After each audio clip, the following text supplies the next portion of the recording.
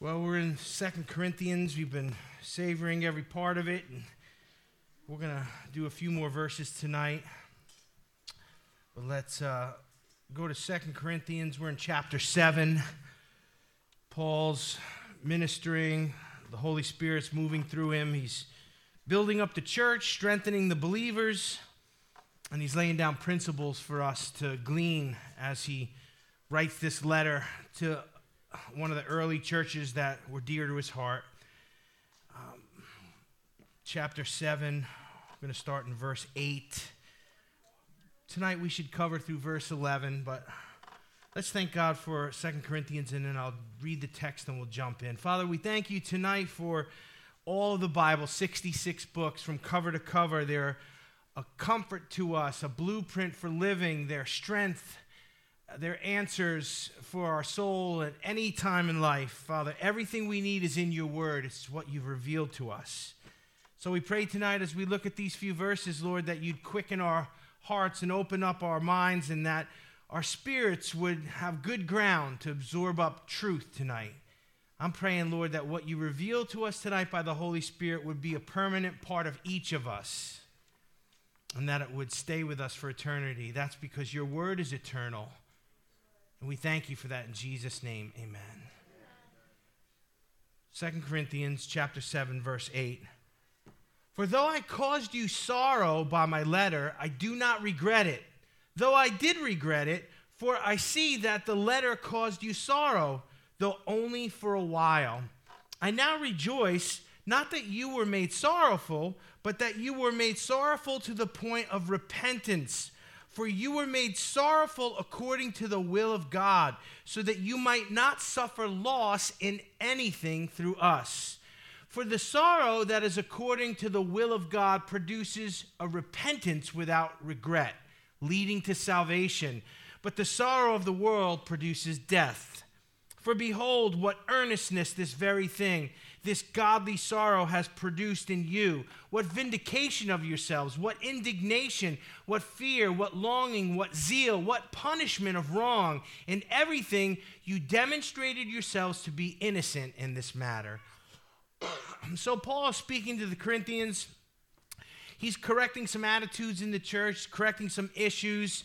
We think back to when we started this and introducing the book, that there were those in Corinth among the church that questioned Paul's apostolic authority. They challenged his leadership, and still he's making those things right by the preaching of the word and by the giving of sound doctrine. And the Corinthians are starting to get it. Say, get it. Isn't it nice when you're trying to teach somebody something and they get it? Did you ever try to teach somebody something that wasn't getting it? Or maybe had no capacity to get it? Anybody? The people without the capacity to get it or just didn't get it? Okay.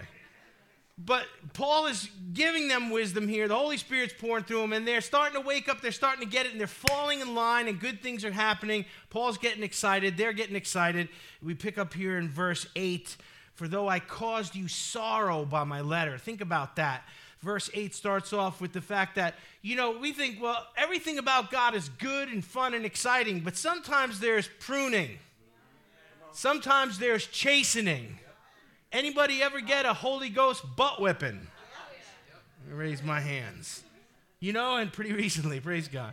And so that's a good thing, because God only chastens those he loves, and he only corrects his own children, amen. But there's sometimes where, the things that God is doing in us is not happy, clappy, goosebumpy. Okay, and that's okay. So he says, though my letter caused you sorrow, I do not regret it. Now, wait a minute, that sounds a little callous, but we need to understand what he means by that there. When you hurt somebody, you don't say, I'm not sorry. Husbands, you hurt your wife's feelings, suck it up. It's going to be a cold night. In fact, some of the husbands look petrified, looking straight forward. Because we know when you hurt somebody, you don't say, well, I'm not sorry. I don't regret it. And yet Paul says that here. And sometimes we have to say things to others that will be awkward and unpleasant. All right, let me say that again. Sometimes we have to say things to others that will be awkward and unpleasant. Not everything is, like I said, happy, clappy, goosebumpy, and smiles and rainbows and fairy dust. No, sometimes the word of God cuts. Sometimes the truth hurts. Sometimes correction stings. And he says, I caused you to sorrow by my letter, but I do not regret it. So Paul is having one of those awkward, unpleasant exchanges with the Corinthians in a sense where he's bringing those who are out of alignment back into alignment. And the truth does sting at times. Now, a willingness to say the truth in love. Did you notice I attached that part to saying the truth? Do you ever see people who, they say the truth, sometimes just according to them, but there's no love in it? Isn't it hard to receive from people who dish out the truth like that? Now, if it's God's truth, I mean, there's people, we in ministry, we talk about people who have prophetic ministries. A lot of times they don't have any bedside manner because they're not shepherds. If you've ever sat under some of the prophetic ministry, any charismaniacs here, people from, old-time Pentecostals, a few of us, yeah, still, okay, all of us are Methodists, oh, good, tonight. No, but if you've sat under any kind of prophetic ministry, sometimes they don't have good bedside manner. Sometimes they just serve it up hard and cold. That's because they're not shepherds. The shepherds then have to gather up the sheep and put them back together again. And that's a shepherd's heart. That's the Father's heart. But the prophetic edge is a different edge. They can't afford to care about what people think. They've got to be willing to speak the word of the Lord. So, a willingness to tell the truth in love when it needs to be told is what separates effective Christians from ineffective Christians. If you want to be an effective Christian, sometimes you have to have the awkward conversation. Sometimes you have to confront. Sometimes you have to challenge. You need to do it in love every time. But you can't just categorically decide, I'm not doing that. Because that makes you ineffective. The church quit a long time ago speaking to the world about truth, and now we've just tolerated a whole lot of stuff, and it's encroaching the things of the kingdom. Now it's in our schools, now it's in our courts, now it's in our government, now it's affecting our daily living. And the difference was Christians weren't effective because they were unwilling to hold up God's banner of truth in love, so they became ineffective and marginalized. In the Old Testament, the prophets that only spoke good words, words that would be well received, words that people wanted to hear, and refused to confront and correct God's people when they were wrong, were seen by God as wicked, false, and unfaithful prophets. I've been in my own personal time studying through Jeremiah, and it is amazing the judgment on Israel before they go into 490 years of Babylonian captivity. Jeremiah is just hammering the truth, and he even speaks against the prophets, and God says through Jeremiah, man, you prophets, you've lied, you prophesy by Baal, you give words in my name that didn't come from me. God's just kind of going off on the prophets. And he goes off on the shepherds and the leaders and all those in leadership in Israel. But God saw those prophets that refused to bring a word that would not be well received. Come on, you understand what I'm saying? And I've questioned that even in the modern times where, we have prophetic people, but they never bring a word of judgment. It's always happy, clappy. It's what people want to hear. God saw those prophets as wicked, false, and unfaithful to him. Paul said what he had to say, and in retrospect, he didn't regret it. Although at first, he admits that he did regret it. Look what it says here. For though I caused you sorrow by my letter, I didn't regret it. Though I did regret it, for I see that the letter caused you sorrow, though only for a while. So Paul's being really human and transparent here. He's saying, look, I love the Lord, and I serve the Lord, and I speak for the Lord. I don't want to hurt anybody, but I had to say this, and it hurt you, and it felt bad at first. It's pretty transparent, isn't it? And that's a good thing for us to see here. The fact that he says in retrospect he doesn't regret it, although he had to admit at first he did, although I did regret it. Now, I believe that's the right heart to have. We shouldn't want to hurt people. And we shouldn't be excited about delivering correction in a way that might hurt people. That's a shepherd's heart. That's a pastor's heart. That's the Father heart of God. God says what he has to say, but he's not looking to destroy any of us. He's looking to correct us so that we can be in right relationship with him again. Amen. Now, let me say something about this. Paul says, I don't regret it, but I did regret it because I knew it hurt. And so I want to say something about the person who enjoys using their authority and their words and opportunities to correct others, to mentally and spiritually destroy others. There's something wrong. That is not like Jesus. Leaders that enjoy conflict, enjoy setting people straight, enjoy hurting people with their words. Look, I've been around the block. I've been doing this. In September, it was 30 years of full-time ministry at the Full Gospel Center. 30 years, amen. And I've seen a lot of stuff. You think after 30 years, can we get rid of you? No, God still says I got to stay in New York standing, so I'm going to do that. But after all those years, I've seen a lot of things, and I've seen ministers who were heavy-handed with their authority or took pleasure in laying down truth in a way that was hurtful to others. And I got to say, that's not like Jesus. Well, I just need to tell the truth. No, you need to tell the truth in love. Because love is what draws people to God, and God loves people, amen? And God doesn't want his servants hurting other people. So Paul says, I did regret it at first, but, I'm glad to see that it had the right effect, and he continues, what I'm saying to you here, although it stung a little bit, it wasn't out of anger, it wasn't vindictive, it wasn't mean-spirited. Ephesians 4:15 and 16 says this, that we should no longer be children, tossed to and fro and carried about by every wind of doctrine, by the trickery of men, in the cunning craftiness of deceitful plotting. Listen, verse 15, here it is. But speaking the truth in love may grow up in all things into him who is the head, Christ. That's why the truth needs to be delivered, because it brings us into compliance. It brings us into the image of Jesus. It transforms us from our old twisted nature into the nature that God wants us to have in Christ. Yeah. So Paul's like, having the humility and self-control that he does here, he's able to speak the truth in love, and it's byproduct. One of the byproducts is that it's going to produce spiritual maturity in people. How many have ever had somebody say something to you that at first, man, you did not like it? Come on. Like twice a week this happens to me, and I'm muttering in the corner. And like the more you mutter about it, and the more you get twisted up about it, the more the Holy Spirit goes, yoo-hoo. They were right. They were speaking what I wanted to say to you. And you pout and you stomp your feet a little bit, but it won't go away. You ever notice that? When people say stupid stuff that's not from God, it just falls to the ground. It annoys you, but when it's the word of the Lord and it stings a little bit, it doesn't go away until we comply with it. And so Paul had the humility and the self-control to speak the truth in love. His very humanness was like, I didn't want to hurt you, and I'm sorry I did it first, but now I'm glad because it's going to produce spiritual maturity in you.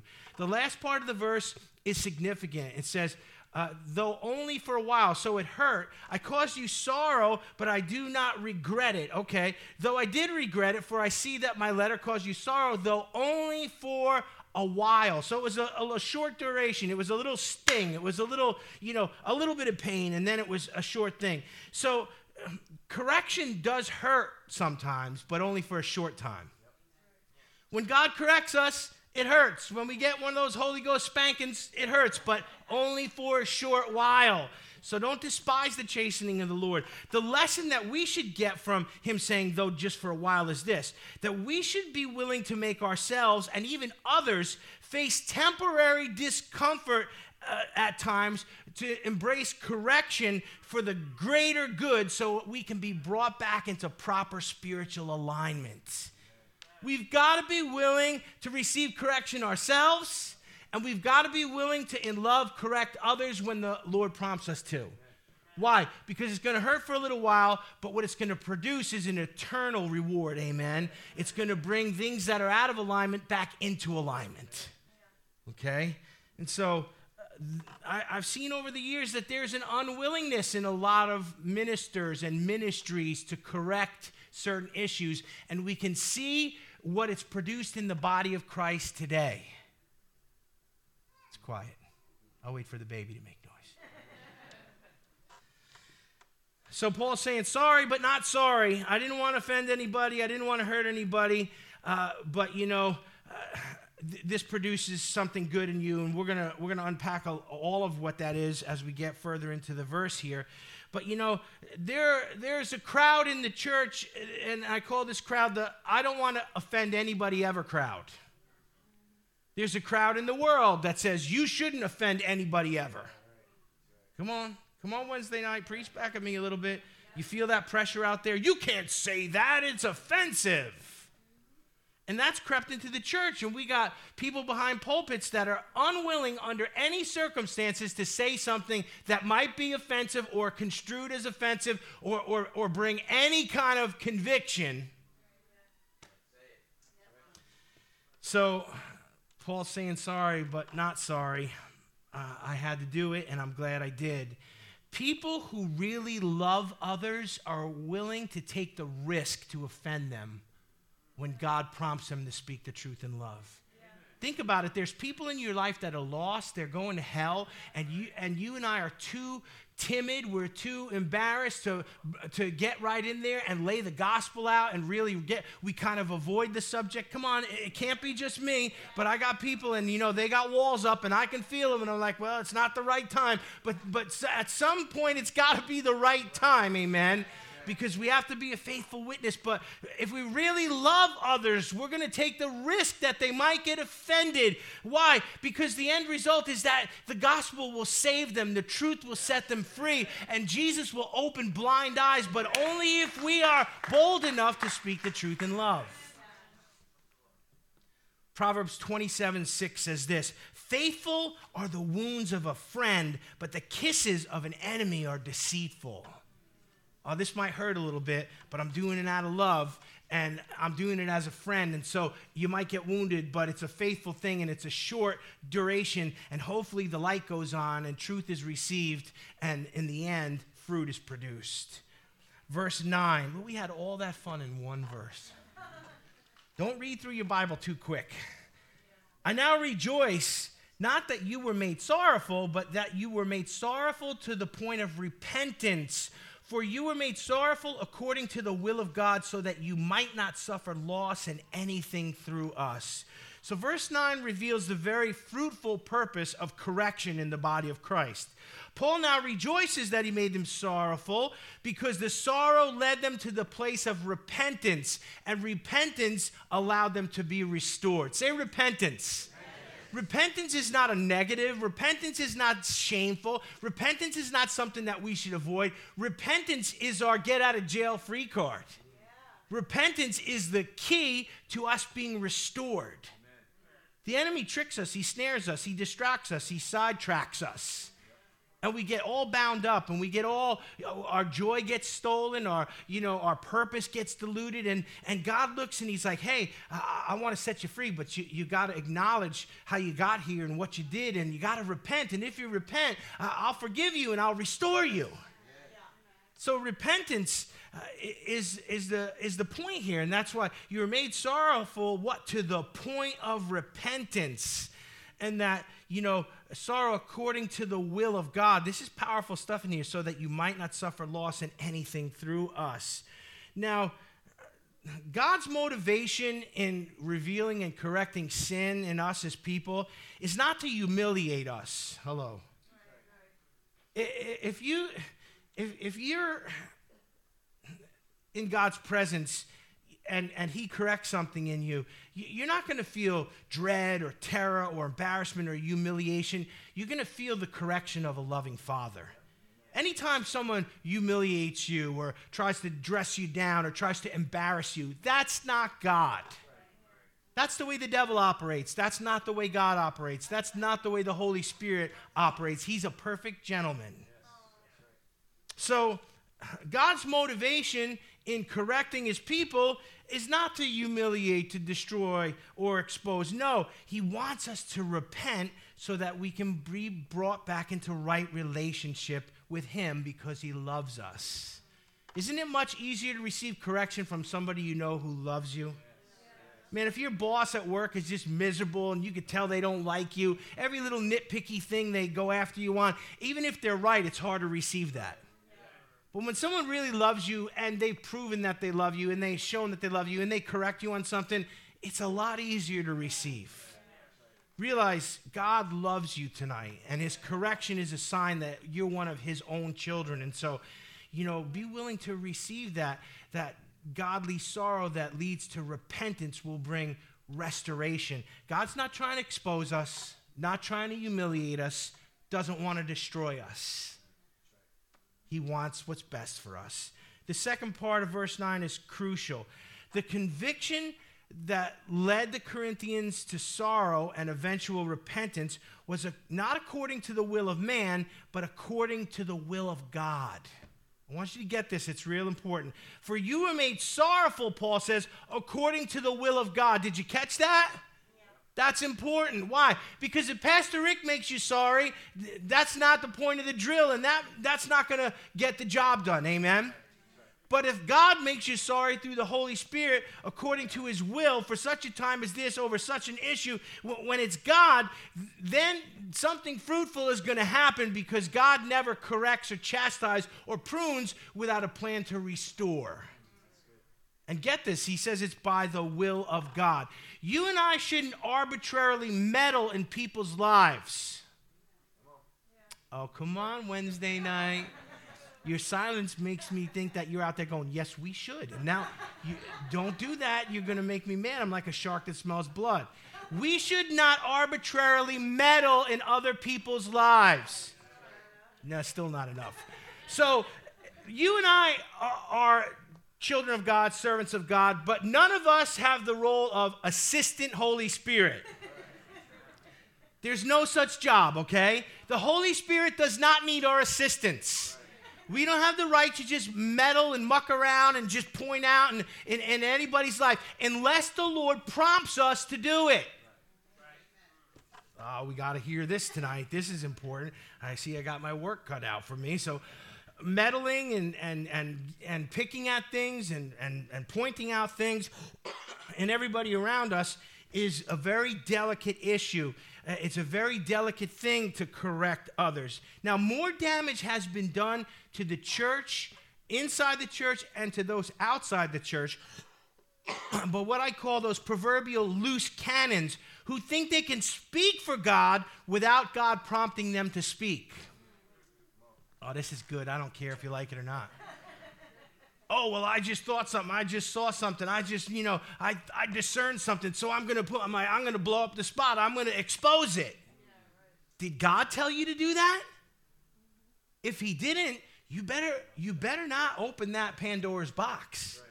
You better not smack that hornet's nest. We should never speak for God when God has not told us to speak. That's very presumptuous. I've been around a long time. I told you how long. But even when I was a kid, I got saved at 14. And I heard a lot of people say, "Thus saith the Lord," when God didn't say nothing. And there again, back to Jeremiah, he corrected the prophets. He goes, "You prophesy after your own ideas and your own heart and your own inclinations, but I didn't put those words in your mouth." Oh, come on now. So we don't meddle in people's lives. We don't just play like the assistant Holy Spirit. We don't speak unless God tells us to speak, and we don't, uncork things unless God has prompted us. We need to be careful in dealing with others. Now, if you see something in somebody and the Holy Spirit doesn't prompt you to speak, it's because he wants you to pray. The reason he showed it to you is not so you could jump in there and roll up your sleeves and make a bigger mess. He wants you to pray. And many times, prayer will solve the issue bloodlessly without you and I getting involved in making a bigger mess. But those who speak when God has not told them to speak make a lot of problems in the body of Christ. They make more drama. They make more division. the apostle's disclaimer here at the end of the verse is, it's pretty telling here when he says, so that you might not suffer loss in anything through us. Paul wants to strengthen the body of Christ. He wants to quell the dissension in it. He wants to win back the Corinthians so they'll recognize his apostleship and receive his teaching. Why? Because it'll save their souls. He doesn't want to create more trouble or drama. And so he's like, I don't want you to suffer any loss through me. When God initiates the confronting and correcting, the potential for a good result is high. When man does it by his own hand, the potential for drama and division is high. This is for mature believers, amen? If you can hear the word of the Lord tonight, hear the word of the Lord. Have people suffered loss because others in the body of Christ have mishandled them? Let me say it again and feel free to answer. Have you suffered loss because people in the body of Christ have mishandled you? We're shy tonight. But all of us have. All of us have suffered, hurts and wounds and embarrassment because we've been mishandled. If you've been in church any amount of time, if you've, I guarantee that all of us deal with this stuff. And it's because of immature believers who speak when God hasn't spoken to them, who unpack things that God never told them to touch, who instead of praying, meddled and made a bigger mess. I never want to be the person who does this to another believer. And I don't want that stuff in the Full Gospel Center, amen? Now, I realize we're going to have some of it no matter what, but we need to minimize it as much as possible, and that's through understanding our place, understanding the word, and embracing maturity, amen? Verse 10 puts it this way, for the sorrow that is according to the will of God produces repentance without regret. Look at that. Look at that. When God does it, it all works out. Isn't that interesting? When God's allowed to initiate it, and when God handles it, and when we respond to the prompting of God, for the sorrow that is according to the will of God produces repentance without regret. Listen, leading to salvation. Isn't that beautiful? But the sorrow of the world produces death. Could that be any more stark? When we do it our way, when we do it the world's way, we produce death, we produce destruction, division, drama, all of that. When God does it divinely by his own hand, and when we're responsive to his prompting and do it in his timing, it produces repentance that leads to salvation. Come on, isn't that the point of the drill? Isn't that what we want for people? We don't want to just point out sins. We don't want to just, make them feel convicted. We don't want to set them straight. We want to see them get saved. Think about the world around us. Boy, we could spend a whole lot of time. Some of you do. You go on social media and you fight with everybody available. It's foolishness. Did God prompt you to say that? How many times did you type something and go, delete the whole thing? Right? So, important lessons here that, are kind of beneath the surface that we need to dig out. Can't be any clearer. God's way leads to salvation. Man's way leads to death. Just remember, when God brings something from this pulpit, no matter who's behind it, that makes you sorrowful or brings conviction to you, its purpose is not to embarrass, expose, or destroy you. It's to bring you and I back into proper spiritual alignment. Aren't you thankful for what the Holy Spirit does and how he does it? That when we're out of line, he gently, lovingly brings us back into line. It should provoke repentance in us that produces salvation, that produces right relationship. Sometimes, through choices that we make, we get out of right relationship with the Lord. How many people are mature enough and honest enough to admit there's times where I've been out of right relationship with the Lord? Amen. And so, we need to be gently brought back in. We need correction. And thank God Paul was willing to bring it. Thank God the Corinthians were willing to receive it. And thank God we're seeing fruit produced by it because it was initiated by the Lord. Now, verse 11 has a lot of moving parts here, and I'm going to read it, and then we're going to break it down. For behold, now Paul's he's given kind of a breakdown of what the fruit was that was produced here. God prompted a correction. They received it, and now it has produced some really positive fruit in them according to godly sorrow that led to repentance. Listen to this. For behold, what earnestness this very thing, this godly sorrow has produced in you. Listen, what vindication of yourselves, what indignation, what fear, what longing, what zeal, what punishment of wrong. And this last part, in everything you demonstrated yourselves to be innocent in this matter. So the Corinthians, if not anything, were not innocent. Yet because they received correction and were brought back into proper alignment, Paul lists all the fruits that produced in their life. The first thing he says is, what earnestness. Now, that word earnestness implies a sincere desire to correct the direction of one's life. How many think that's a pleasing thing to the Lord? Yes. A sincere desire to correct the direction of our lives. Like I said, studying the Old Testament prophets, everything the prophets prophesied, the people, the Hebrews, the children of Israel, they didn't want to hear it. The kings would persecute them. They stoned the prophets. They killed the prophets. They locked them up in the stocks when they brought the word of the Lord. They didn't have a sincere desire to correct the trajectory of their lives. What were they lacking? Earnestness. So Paul says, you responded correctly.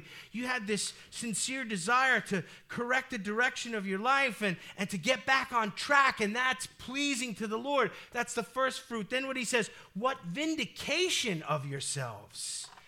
You know, that word vindication is one that we've heard before. When someone tries to vindicate themselves, they try to justify themselves. Have you ever been in a place where someone falsely accused you and you try to set it straight to vindicate yourself? You know what an exercise in futility that is, sometimes fighting with people that don't like you. You know, it's hard to make people who don't like you like you. And I've never experienced it, but maybe some of you have. And so, what vindication of yourselves? Paul is saying, you know, you've been vindicated. How? The Corinthians were now right with God because they were right with Paul and they received him and his apostleship and his teaching. They were in correct alignment now. You know, you can't be right with God if you're not right with, you know, with the prophets and the preachers and the elders. And, you know, we can't get out of order like that. So there was a stop up. There was a blockage here in the order. And he says, what? Now you're vindicated. You're right with God because you received me as servant and you received the word of the Lord that's coming through me. You know, without Paul in the New Testament, there was no solid theology. You get this? God wasn't pouring it through anybody else. The Jews were making trouble. The Judaizers were trying to bring the people back into legalism. Oh, yeah, you could receive Christ, but you got to keep the law of Moses, and you got to do this, and you got to be circumcised, and you got to be this, and you got to be that. And there was only one channel, really. The apostles were that link, and the apostle Paul, I'm telling you that 90% of New Testament theology came through this one guy.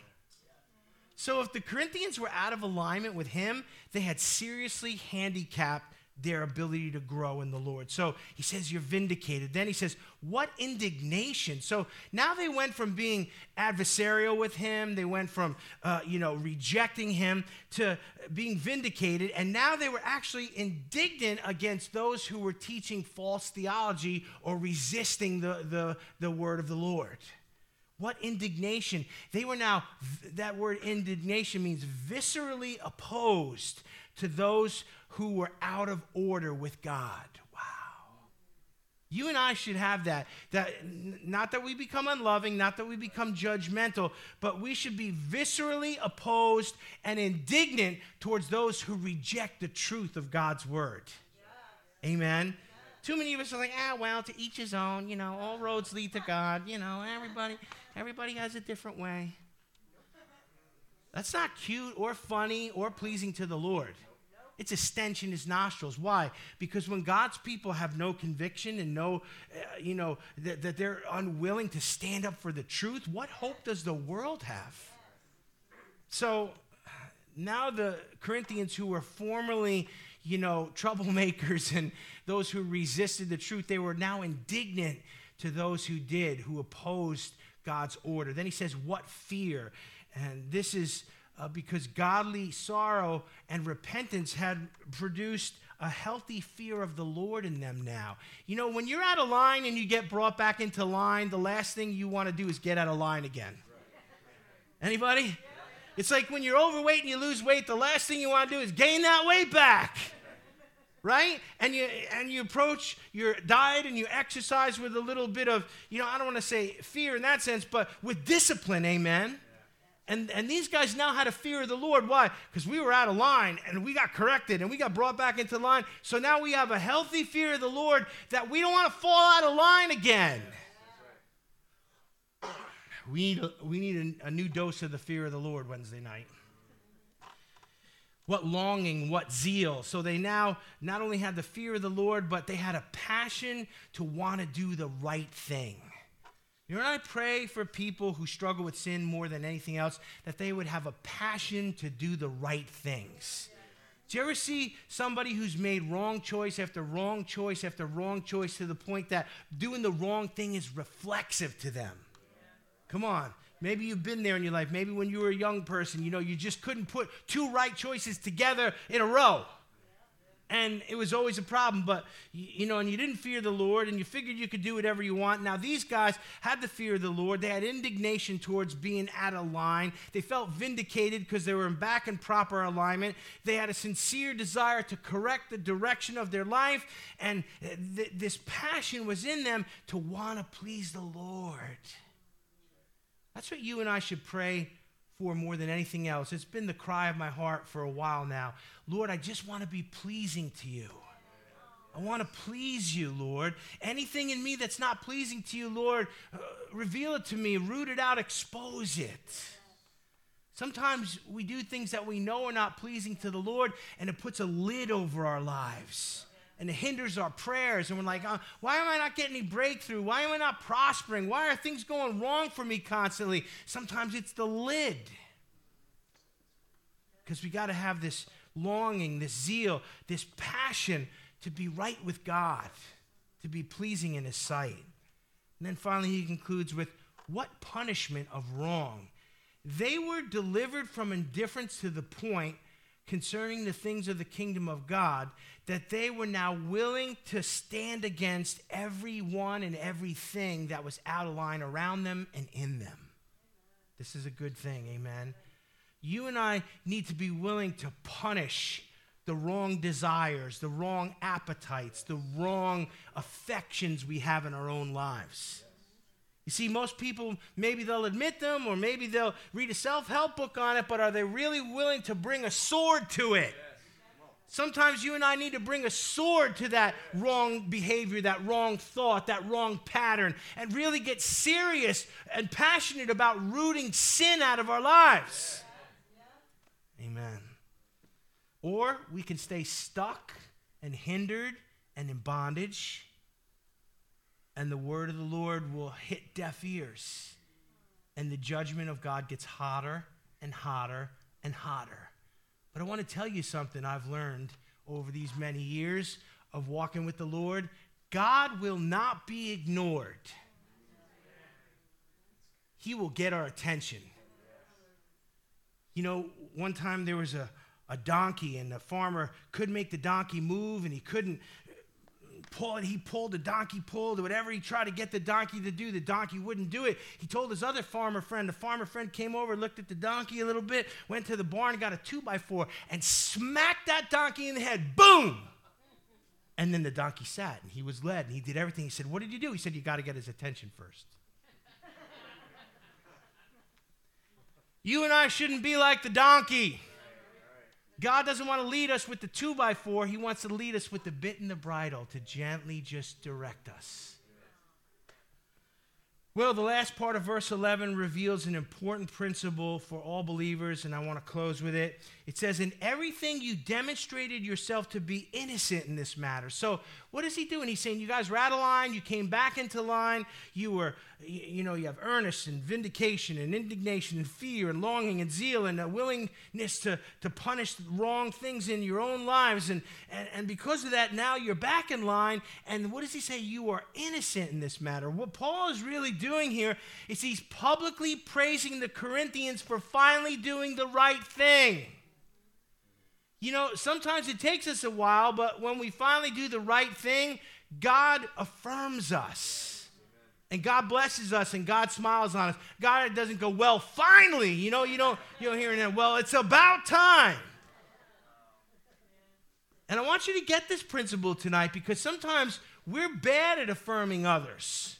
We're bad at praising others. And one of the biggest mistakes people make in marriage and in business and in parenting and even in ministry is they don't acknowledge when their spouse or their coworker or their child or their brothers and sisters in Christ make genuine, sincere changes in their conduct and character. I've been doing marriage counseling a long time. When a spouse puts demands on another spouse and then the spouse changes and that spouse doesn't, thank them or praise them or say, or even acknowledge that they've changed, nothing is more destructive to a relationship than someone who never says, well done, good job, thank you. It makes people not want to change. And so Paul is not doing that here, showing himself to be a good leader. He is praising them for the adjustment, for the change that they made. There's no attitude, well, it's about time, or I told you so, or what took you so long. He's like, good job. You're totally innocent in this. You're in proper alignment. Things can flow well now for me and for you, and he's totally excited about it. Nothing deflates a person's willingness to change faster than those who benefit from it directly and at the same time refuse to acknowledge it. Remember that.